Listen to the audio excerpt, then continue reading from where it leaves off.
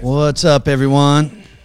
It's never a bad day for Long Cut. It's not, man. It's not. And we always get a lot of questions, or at least I do on my Instagram, as far as like where that song comes from. And true to our fashion, man, as far as like taking care of our circle or not forgetting where you come from. Long Cut, I was in the Marine Corps with those guys. Well, with with JT, one of their lead guys, and they're back out on tour since COVID is all done, and they're able to safely get back out there and crush, which is awesome. But shout out to those guys, man. They do a great job, and I like that song because it has that, just like that temperament, man, of just like gritty, or like a dog out there, like in the fight. And I don't mean physically, but just, man, the grit that it takes to attack whatever you're doing, right? Yes. And like in real estate, we've got a huge pivot that we're all in as far as like market adjustments, how you're staying on top as a professional, how you're building your brand and your network and keeping transactions going. And it leads us to a special guest today. Super special. He's silly enough to accept this. I don't know if someone like accepted it for him and he didn't know he accepted it, but somebody that we extremely look up to, extremely are fortunate with our careers since being over here at EXP. He is our CEO and founder of EXP. That's right. And man, like he's very gracious. He's very humble. There hasn't been an event I've been to he hasn't been at. There hasn't been a time he wasn't okay to shake my hand or answer my questions, whether he remembers me or not, with how many people that he meets. But like when you think about folks that are just really out there with their finger on the pulse, still navigating what we're doing in real estate right now and still making sure that it's getting paid forward and paving the way too, not only and just leading from the front, man, paving the way. And in the Marine Corps, that's a huge thing, especially guys that served part of the 2 foreign wars, just these past couple decades. Leading from the front at every rank, regardless of rank, is super important. And I think that's the number one reason why I look up to this guy so much, is because his consistency to be that as a leader. Glenn Sanford, how are you, brother? Hey, awesome. Hey, thanks for having me on, Will, and Eli. Yes, sir. Well. Thank you. Yeah, man. It's fun, because we've had a chance to just build and really, dive into all of the strengths, all of the opportunities that EXP, has to offer. And before we get to that, just true to the show, in your own words, just letting everybody know, like who you are, and then just most importantly, like your literal day $1 Did this start in real estate? Was it something prior? Like, what do you feel like? Have you had a rock bottom in life before, or at least like a rock start, like a dirt start from nothing? Like, who is Glenn? Where did he start? What's that all about? Yeah. So, starting out, I can go back all the way to literally when I was born 56 years ago and change. I was born in northern Alberta. My parents were, struggling like a lot of folks back in the day. We had a single wide manufactured home, and the property that we lived on was homestead property. So you basically, if you set up shop, you live there 5 years, you get the property for free, kind of deal. Wow. Just got to take care of it. So that was they had moved up from Northern California, and that was where they kind of set up initially, and then moved to British Columbia, pulled that house with us behind a truck and parked it in a trailer park in Abbotsford, British Columbia. And then my dad was a bit of an entrepreneur. He'd actually been in the Air Force. He was a police officer, and then he kind of got into entrepreneurship. And in a fairly short period of time, he and my uncle cobbled together about $8,000, and they bought a 50% interest in a granola manufacturing company, partially because they were in the honey business in Alberta. And so, honey is an ingredient that goes into granola. And from 1971 to 1978, they grew it from what was an $8,000 investment to a company that they ultimately sold to Kellogg's for, I think, $3 or $4 million. So, which was big money back then. I mean, that was when $4 million actually was a big number. Mm-hmm. And so that was just prior to we moved to Oklahoma, I think, in 1979, 1980, and they took all that money. My dad took all his money. My uncle didn't, but he took all that money and put it in the oil and gas business and lost everything. And so we went from rags to riches, sort of almost back to rags again. I kind of expected that parents would pay for college. I didn't have to have great grades. I didn't need to do the scholarship thing or any of that stuff. And as a result, I wasn't the best student and ended up dropping out of school, moving back to Pacific Northwest. They'd moved from Oklahoma to Washington State while I was in university, and then kind of bounced around here, learned sales and marketing to try to make a living. And so I'd sold Kirby vacuum cleaners door to door, was a stockbroker at one point for a while, sold Yellow Page advertising, sold timeshares, sold cars. I mean, I was a lot on the sales side, but also as a geek. My dad, while he was successful, he bought me a Apple II computer back in late 1977, early 1978. And so I was also a geek. I ended up programming. I started a software company. I can't really say it was a for-profit company because I didn't get paid traditionally. I got paid in all the sodas and chips I could, consume. But I wrote some actually pretty cool software when I was, 15 years old, and then I had that background and kind of combined the two background, sales and marketing and business and technology, when I was about 28, 29 years old. And ever since, I've been involved in some capacity of using technology and, more traditional sales and marketing, entrepreneurship to build businesses. So that's kind of been my background. Started 17 different companies over my career. Only a couple of them have had any sort of success. Obviously, EXP has been like the home run of home runs.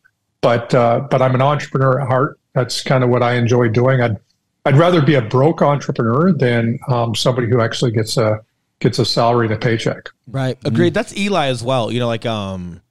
Eli's had like 17 different companies. One of them, when he was like a sushi waiter, he'd also like in between like waiting tables would run upstairs and like vacuum and shampoo people's carpets in that building, right? Something so I feel like like that. if you Something knew like Glenn, because Kirby vacuums are extremely legit. I've got a couple buddies that sold those back in the day. Yeah, man. And they've got some great like door-to-door sales. Just stories. Was there anything ever crazy or unique or profound that happened door-to-door selling Kirby's at all?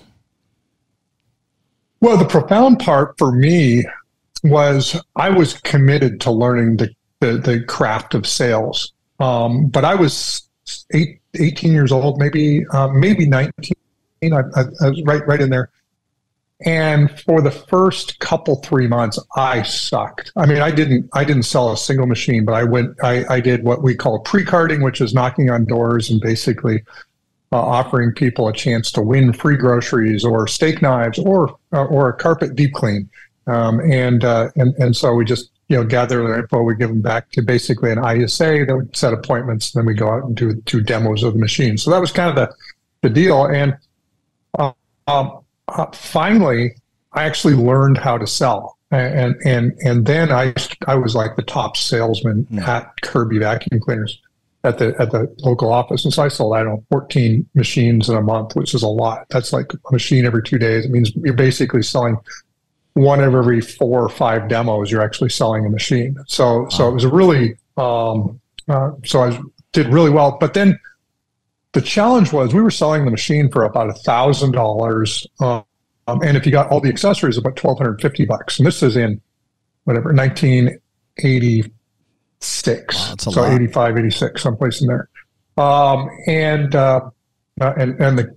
we got those closing techniques down. I mean, it was totally manipulative sales closing techniques, but I was a kid. I didn't, it was kind of the thing, but I thought the machines were amazing. So I felt like I was using something to help somebody get what they wanted, what they should get. But once I heard what my boss bought the machines for, and I overheard what he paid for the machines, all of a sudden the value of the machines went completely in the toilet. And I couldn't sell another single machine. Really? So so I learned very quickly that if I believe in the product, I can sell it. Mm-hmm. But as soon as I don't believe in the product, there's no way I can sell it. So that was a really formative piece that I learned, which is how do you truly become obsessed with the value of the product that you are taking to market. If you can't get obsessed about that, then don't sell it to begin with, because that will make all the difference of being able to be a good salesperson and not a good salesperson.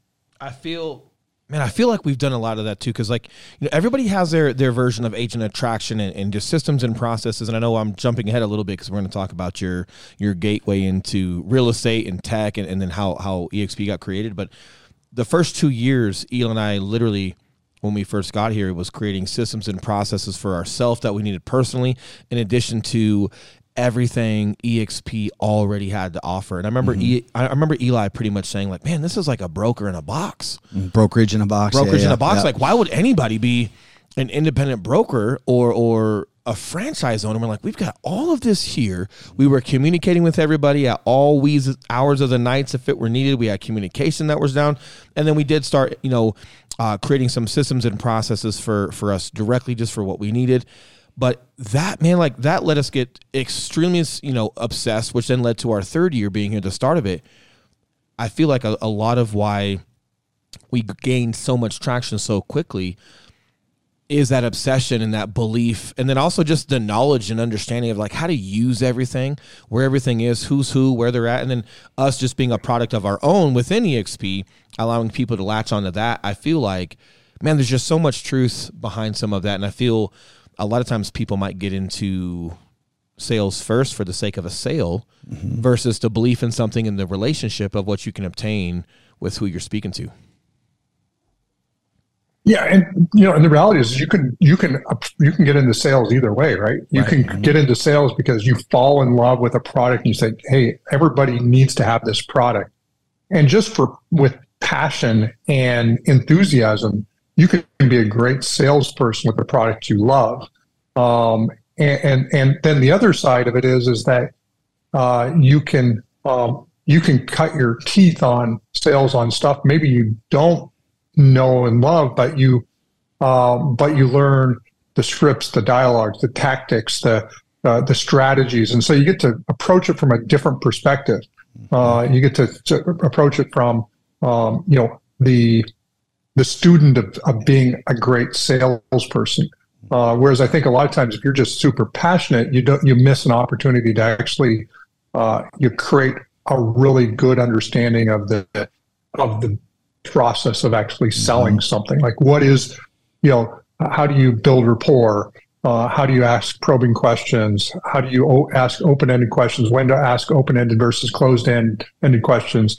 How to lead somebody down a path now, and hopefully it's for something that they already want to do. But learning all of that stuff is super important because it increases your effectiveness. So whether you start one way or the other, at some point you have to sort of combine both of those, which is be really focused on being really good at sales and being selling something that you're really passionate about. Agreed.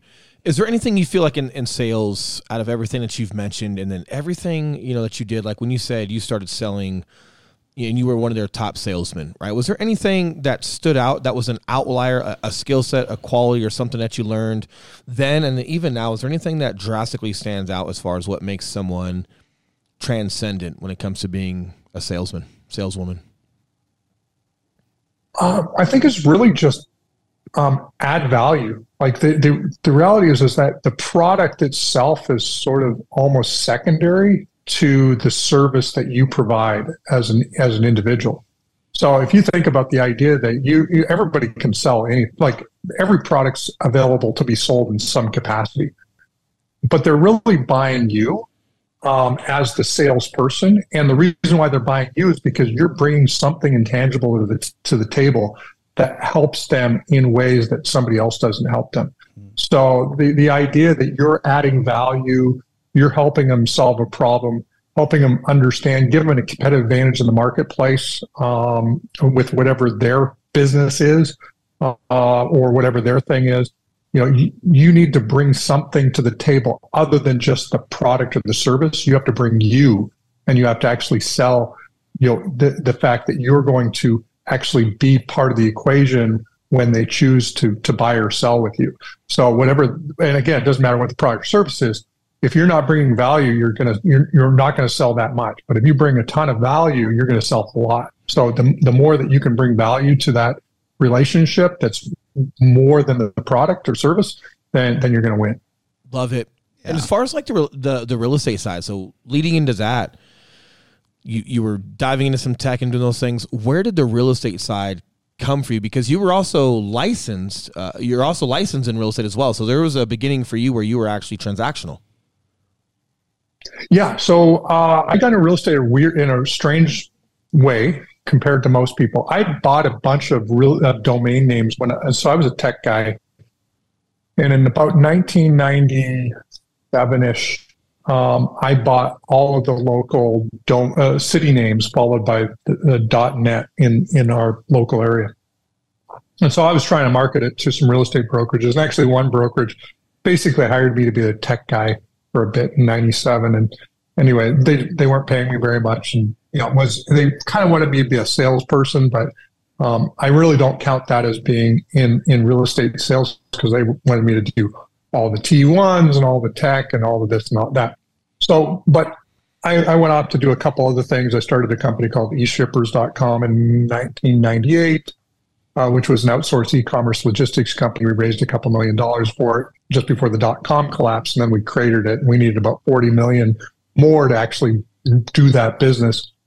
And so in 2002, after sort of licking my wounds, I in the interim taken one of those websites and actually built two of those websites and built Chamber of Commerce websites that I did for free for Chambers of Commerces, because I thought, well, why wouldn't you want to have your city name be the Chamber of Commerce? And so I did that. And both of those chambers around the same time gave me those domains back because somebody else said, hey, I can build you a better chamber site. And they wanted to charge money, and I was doing it for free. It was sort of just kind of my way of being connected to the community while I was doing my startup. So I said, okay, I've got all these two websites with great traffic. Why don't I start to sell ads on them? And so I sold an ad to a local real estate agent, and he said, he asked me to work on his website, which I did. And I was charging him $60 an hour. He was a top agent in our local market. And then he said, you need to get your real estate license. And I wasn't super excited because, I'd been a little bit around the business in 97, but I said, Hugh, I'm not going to get my license. Nobody makes any money their first couple of years in the business. That was my perception. And he said, well, what's it going to take? And I said, I don't know, guarantee me $3,000 a month. And he said, and I literally I had this oh crap moment because I gave him a number which I thought wasn't totally unreasonable, but I thought he would say no to. And then he said yes. And then I'm like, oh crap. So then I said, well, if I'm going to get in the business, I'm just going to do the online side because I've got strong internet marketing background.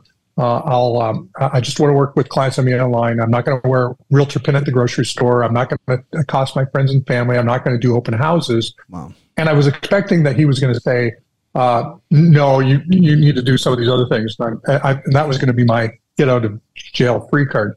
And he said, fine. So then 30 days later, I hadn't got licensed yet. And Hugh reached out to me, or I reached out to him because I'm still working on his website and doing other stuff. But he goes, go ahead, why don't you have your real estate license? And I said, Hugh, I get paid $60 an hour to do website development work. And he said, I'll pay you $60 an hour to study for your darn license. Go get licensed. So I got for $60 an hour for a 60-hour course. I ended up doing it. I'm like, heck, he's paying me $60 an hour. I'm gonna do it. And it also, he had made an investment in me, so it really helped. It was really kind of a unique place to be because being an entrepreneur, business person, a lot of times I take the investments that other people make in me more seriously sometimes than the investments that I make in myself. So if I start a business and, if there's a priority from somebody else, I'll sometimes drop that and work on that versus the other piece. But that helped me get really focused. And so I ended up getting my license April 29th, 2002. Ended up being Rookie of the Year that year at the office. I sold 17 properties just to clients I met online. Wow. 2003, I ended up being the number one buyer's agent, number 3 in the office. Did I think it was 7.3 million in production. Average price point in our county was about 200,000, 220,000. So but I ended up getting a number of fairly large deals in that. So think I sold about 25 properties that year. And then we had a 2-year deal, and at the end of that, which ended in April of 2004, I wanted to start a team because I was actually generating leads now in multiple markets around the country, actually primarily the Pacific Northwest, but I was generating leads, and I'm just like, I need to start a team. And so then I went to Keller Williams, and by 2006, I actually started 6 different real estate teams, and I was in the top 50 nationally with Keller. So that was kind of my early stage. Went independent in 2007 with a company called Buyer Tours Realty.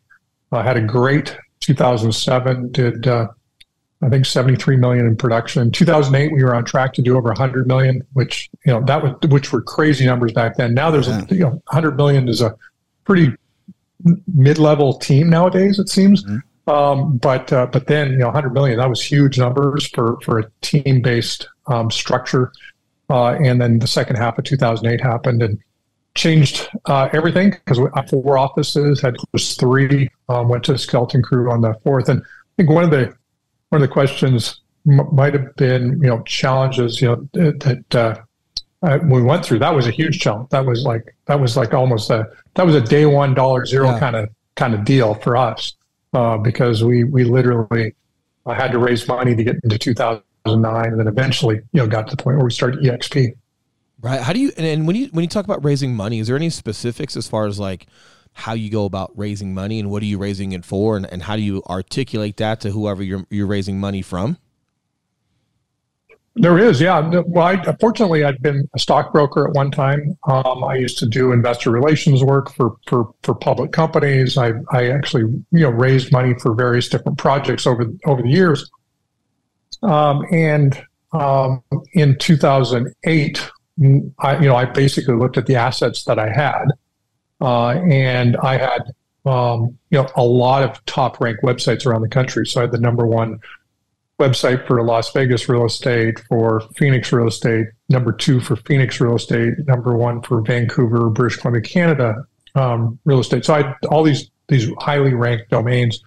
And so I basically raised money against the revenue streams of those domains. That's what I did. Because I'm like, what the heck why is somebody going to give me money in a really crappy market? So I had to figure out a way to create an asset almost out of nothing, and say, okay, well, I got these domain names that are performing really well. So I created subscription agreements, and I'm sure I was not compliant in any stretch of the imagination, but it was a friends and family round, but I, quickly raised, $150,000. And by the way, every single person obviously is very happy, because that ultimately rolled in and became, we converted to EXP equity, right? And that worked out well. With you being so successful at Keller Williams and everything that you were doing there, was there any words spoken to you? Did you ever meet Gary Keller himself or have a relationship there? And then when you decided to leave Keller Williams, was there any were there words of encouragement? Were there words of doubt? Like, oh my gosh, what are you doing? Or, hey, call me in 12 months when you're not winning. Like, what did that look like when you decided to branch off and do your own thing? Yeah. So I was highly profiled by Keller in their internet lead gen masterminds, and their courses that they built in 2005, 6, 7. It's interesting that the person who was actually involved in building a lot of that curriculum, guy named Brian Ellington, he has his license at EXP now, which is pretty cool. Mm-hmm. So he was actually at KWRI corporate, and Gary and I chatted a couple times, and so and I was at a number of his events that his team invited me to and be part of, and I was on panels and that type of thing. My favorite person at the time was Dave Jenks. Dave, if you ever had a chance to see him, he was a very no-nonsense. This is how you build the business. This is how you do great business. And it really spoke to me in terms of just as an entrepreneur. He was very, very no-nonsense. So, but I did, I met Gary. But when I left, the ironic part was that I was scheduled to actually have a call with Dave Jenks and Gary Keller. It was on my calendar even before I technically left.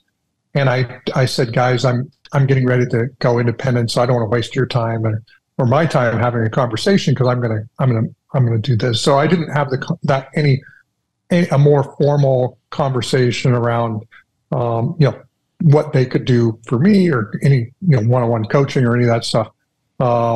And obviously there's been a lot of unique stuff said about EXP since from that camp, but it is, that's just competitors talking about competitors and trying to do the stuff that competitors do. But I have nothing but great things to say about my interactions with Gary and Keller Williams. It was a great place for me to be a part of. It's it's a company that I think is still, if I think about companies that are going to be out there for a long time as big major players in the industry, Keller's going to be there, EXP is going to be there, and there's a couple other companies that'll be there, but it's going to be a small group of companies that's going to dominate the industry over the next 10, 15 years. There's just a better way to do it. Now, just because there's a better way to do it doesn't mean that necessarily everybody's doing it right. But we've even noticed, from the bird's eye view that we have, we're starting to see more, I guess you can call it modern style, brokerage design, EXP style brokerages opening up. You're seeing more of that than you're seeing traditional franchises or traditional brokerages, popping up. But hey, doesn't necessarily mean, all of them are two and the same, and we'll kind of get to that as well. But on your start with EXP, when you decided to take that money, roll it into EXP, what was that day one, $0? What was that vision? What was that start? And where did this thought of, hey, we can do better by agents, we can promote agents, we can support agents, we can also, pretty much cut everything out of the middle and allow a direct relationship from brokerage to agent, everything that we have here, like, where did, is it a romantic story? Like you were out on one of your jogs and the sun was rising and you're coming around the corner and you just had an epiphany? Or was this just,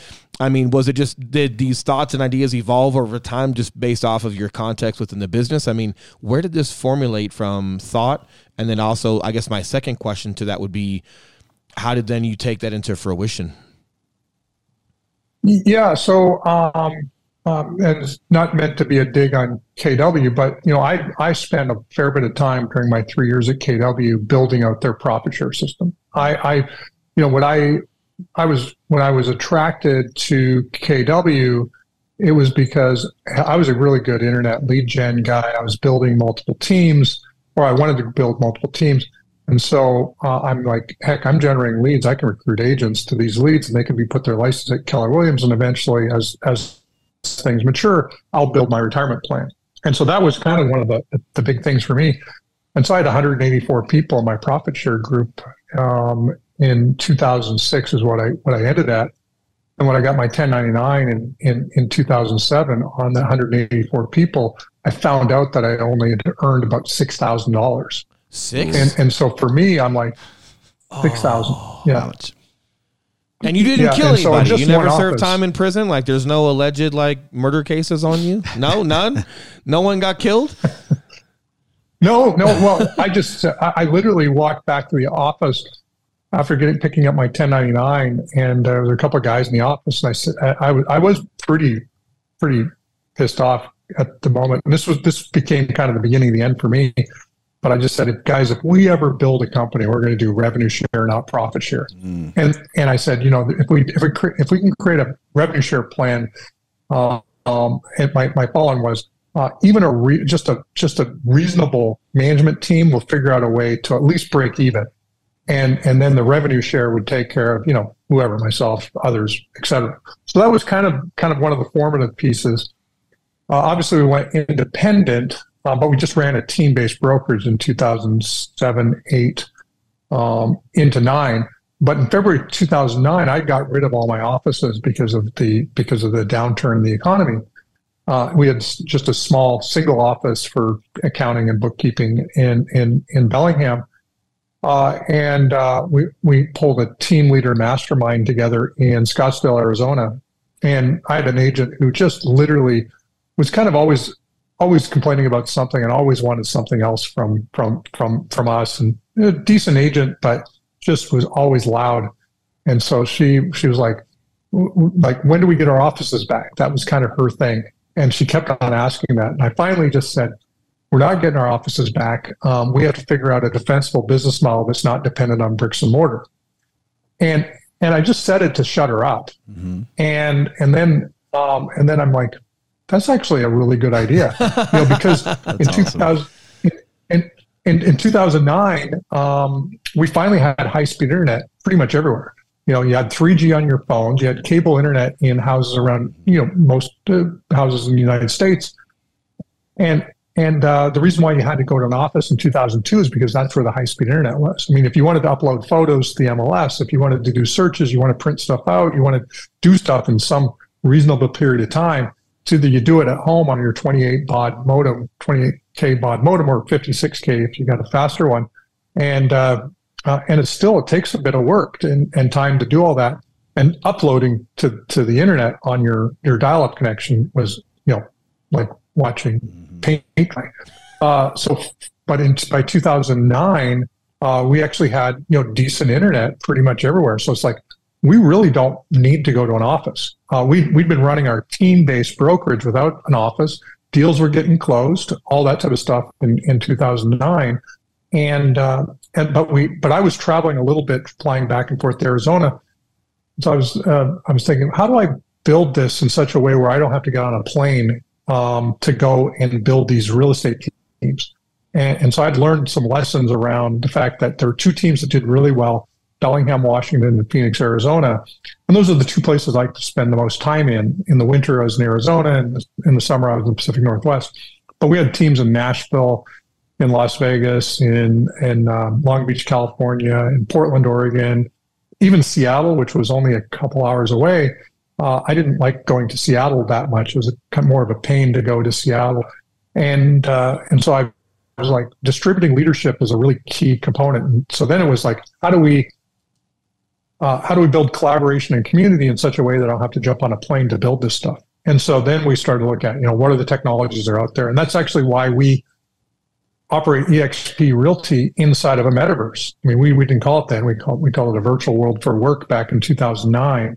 But we do that because I figured we needed to give people a place to go to work and a place where we could have water cooler conversations and run into people and sort of brainstorm on stuff without it being more scheduled the way even Zoom meetings and at that time Skype meetings were done. And so that's where we kind of did that. And then just said, okay, here, what would be all the ingredients that if I was an agent, which obviously still was licensed, but if I was an agent, that would make me willing to untether myself from a physical office and be part of a virtual company. And so better splits, lower caps, and then, well, we're saving money running the brokerage.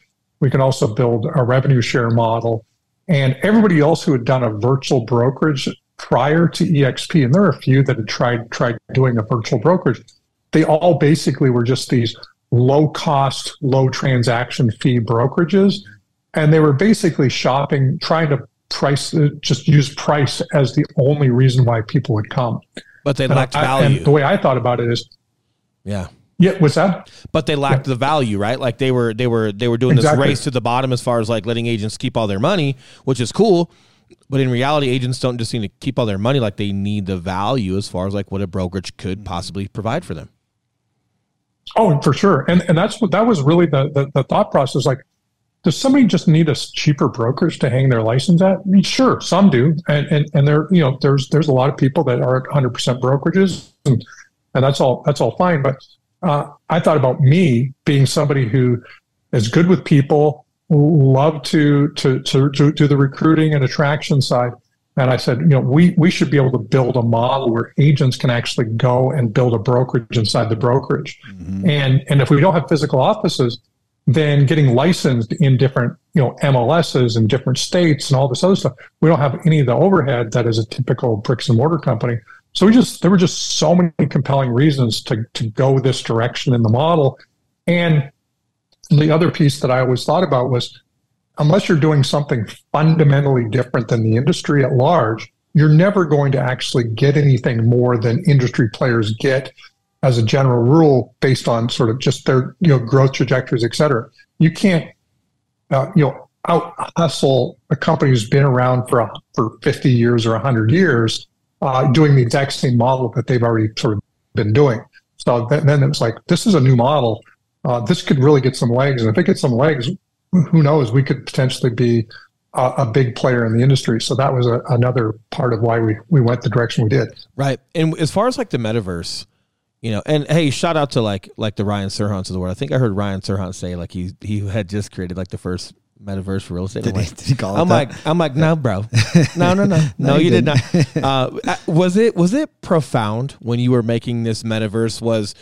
Did people really understand like what you were doing, or were people really understanding, like what you were onto? Because now that, Facebook is now Meta, and we've got some friends that are in the hierarchy of like Facebook with as far as like everything that they're doing. But now that you've got the metaverse itself, I mean, are people just now kind of like catching on to how powerful it is as far as like the community that you created and the capability of being able to do that in-house online in the cloud like that?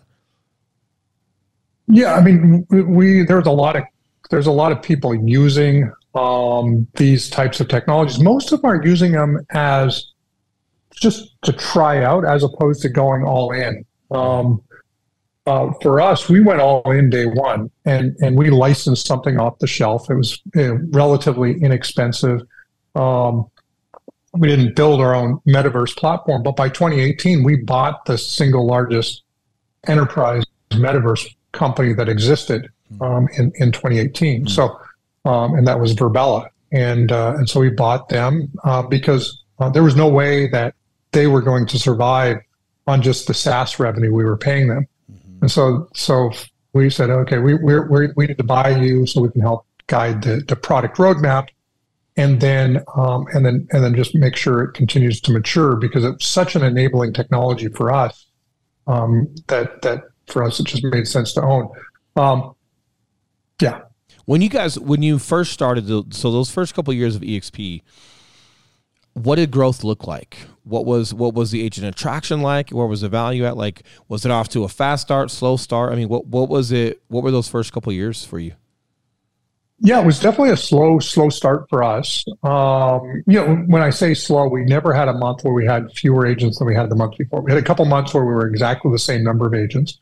But we by 2012, 2013, we were like 300, 250, 300 agents. So, so fair number of years, into the future that we were still fairly small, but we had decided that we were going to become a public company in 2012. So we actually bought a public shell, merged ourselves into it so we could share equity with our agents and brokers. And that's when growth really took off.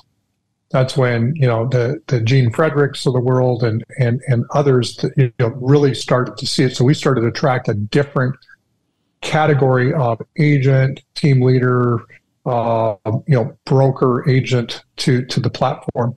But in the early stages, we had a lot of people that said, man, they've been waiting for a company like EXP to show up. Just the fact that we're using sort of bleeding edge technology that people could see, like in the future, we would be using some metaverse. I mean, now, of course, Mark Zuckerberg saying, I'm going to spend billions on this, proving that he's right. I still think he's a little too early for what he's trying to do, but he's going to be building a lot of the future plumbing of what the metaverse looks like in 5 to 10 years.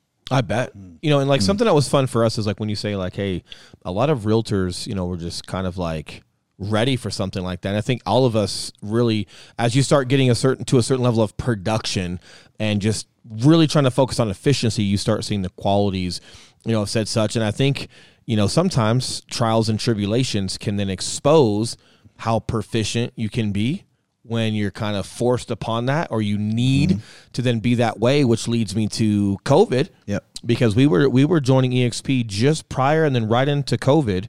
And this is when we were building, the framework to our YouTube channel and everything we were going to do there. But then just the capabilities we had as far as like the technology within our brokerage.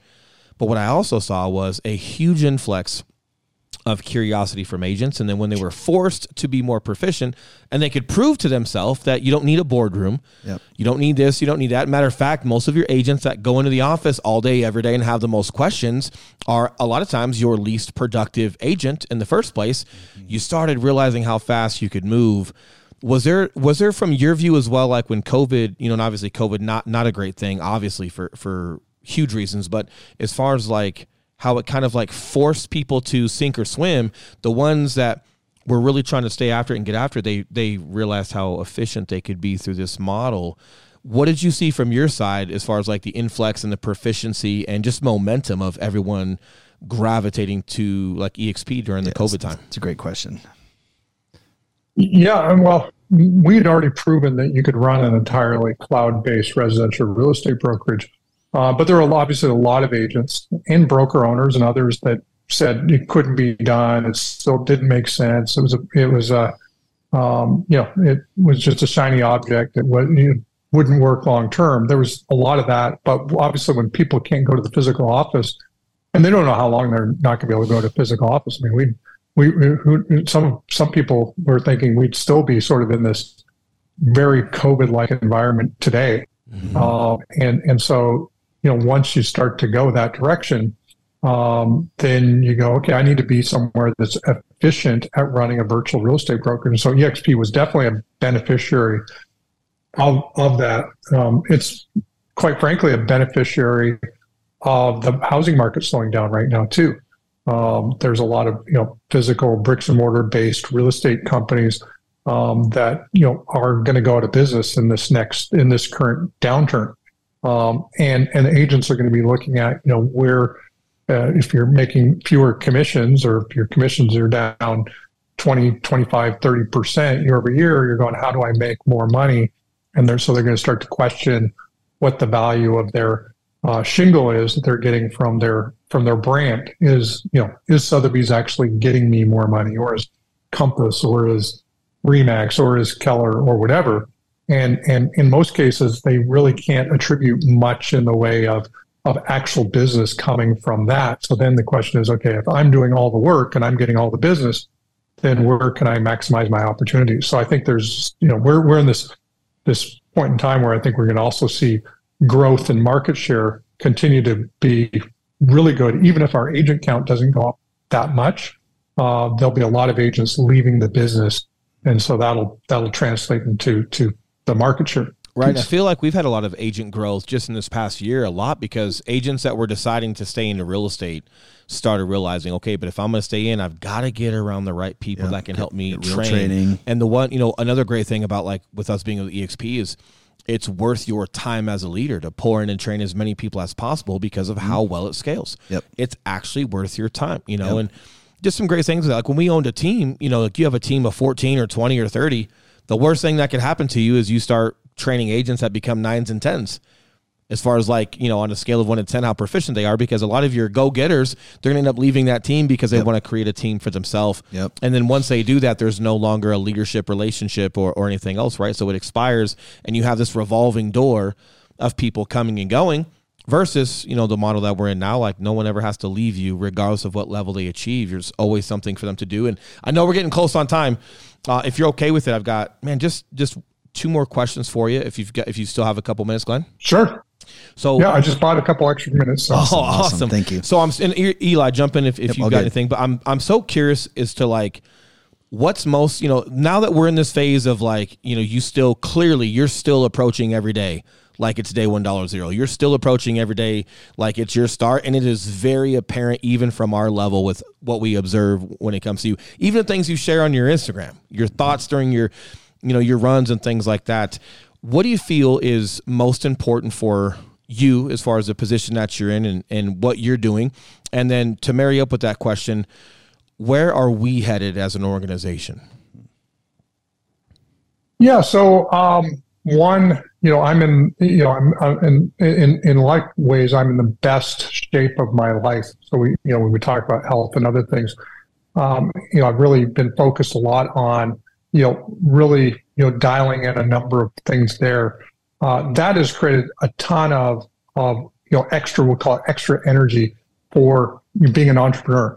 and I actually last year embraced the idea of being an entrepreneur as opposed to looking at societal norms of things I should be doing. And so for me, it's like I just want to be a competitor at a high level, help everybody else compete, and continue to iterate and build on the agent value proposition. So that's one of the reasons why I took back the CEO role of eXp Realty, is because I think when I was thinking about how can I make the biggest impact in helping agents grow their businesses, being more visible for me was one of them. So I think the key is we want to help agents, grow large businesses or small businesses, and it's really up to the agent what they want to build. But we want to be the platform that they build on. And we just want to make sure that we're doing things that help them build, whether it be inspiration and motivation from things like our ownership of Success Magazine, or it's more tactical as to what you actually do for prospecting and lead gen and lead conversion and automation and all that type of stuff. Or it's about, making sure that we're supporting the community at large and getting people together so that we can, collaborate and work and build unique, interesting businesses on the eXp platform. We're really well positioned to form really crazy, cool partnerships. I mean, you could come up with an idea that would work, dovetail really well with the nationwide network that eXp's developed.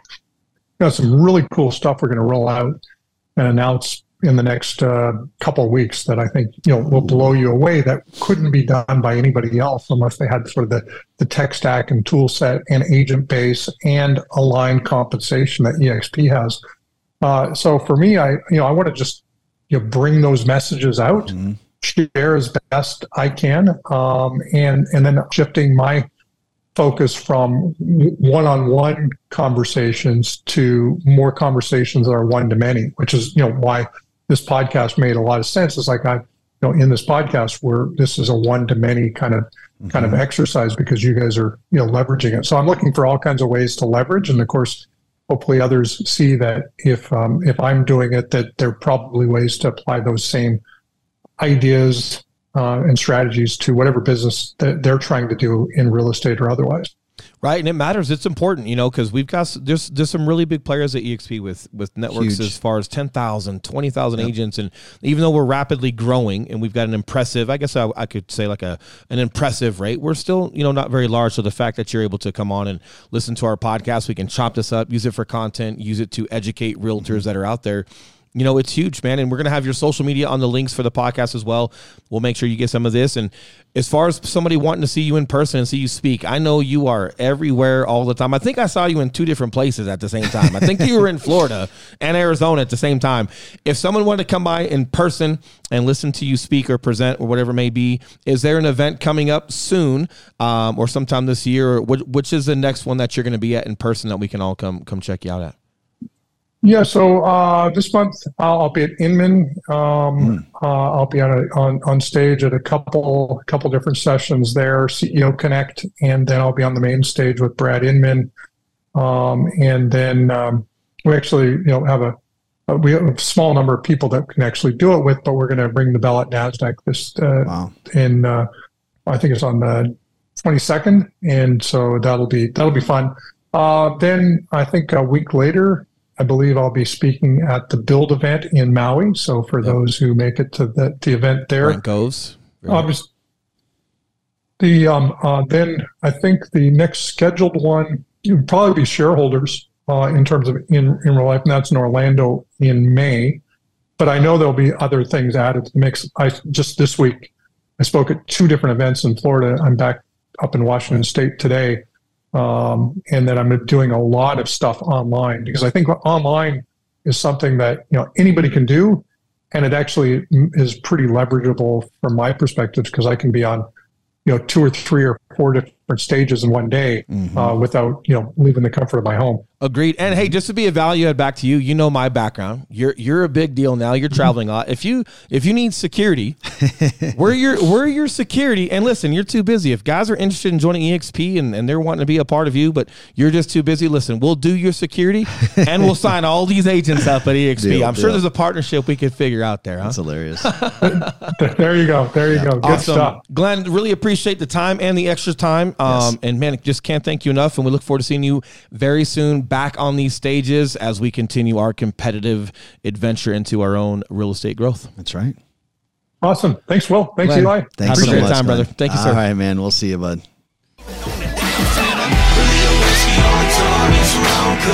I'ma sip it on down and turn it up. Southbound and trailblazing, yeah, bud. And the posse dirty, filthy like a spit cup. Dropping bombs out the gate, bringing big guns. Raw records, we the stake, we the A1. Speak up and we know where we came from. Welcome to the posse, let me hear you yell long cut. A little whiskey on the tongue and some long cut.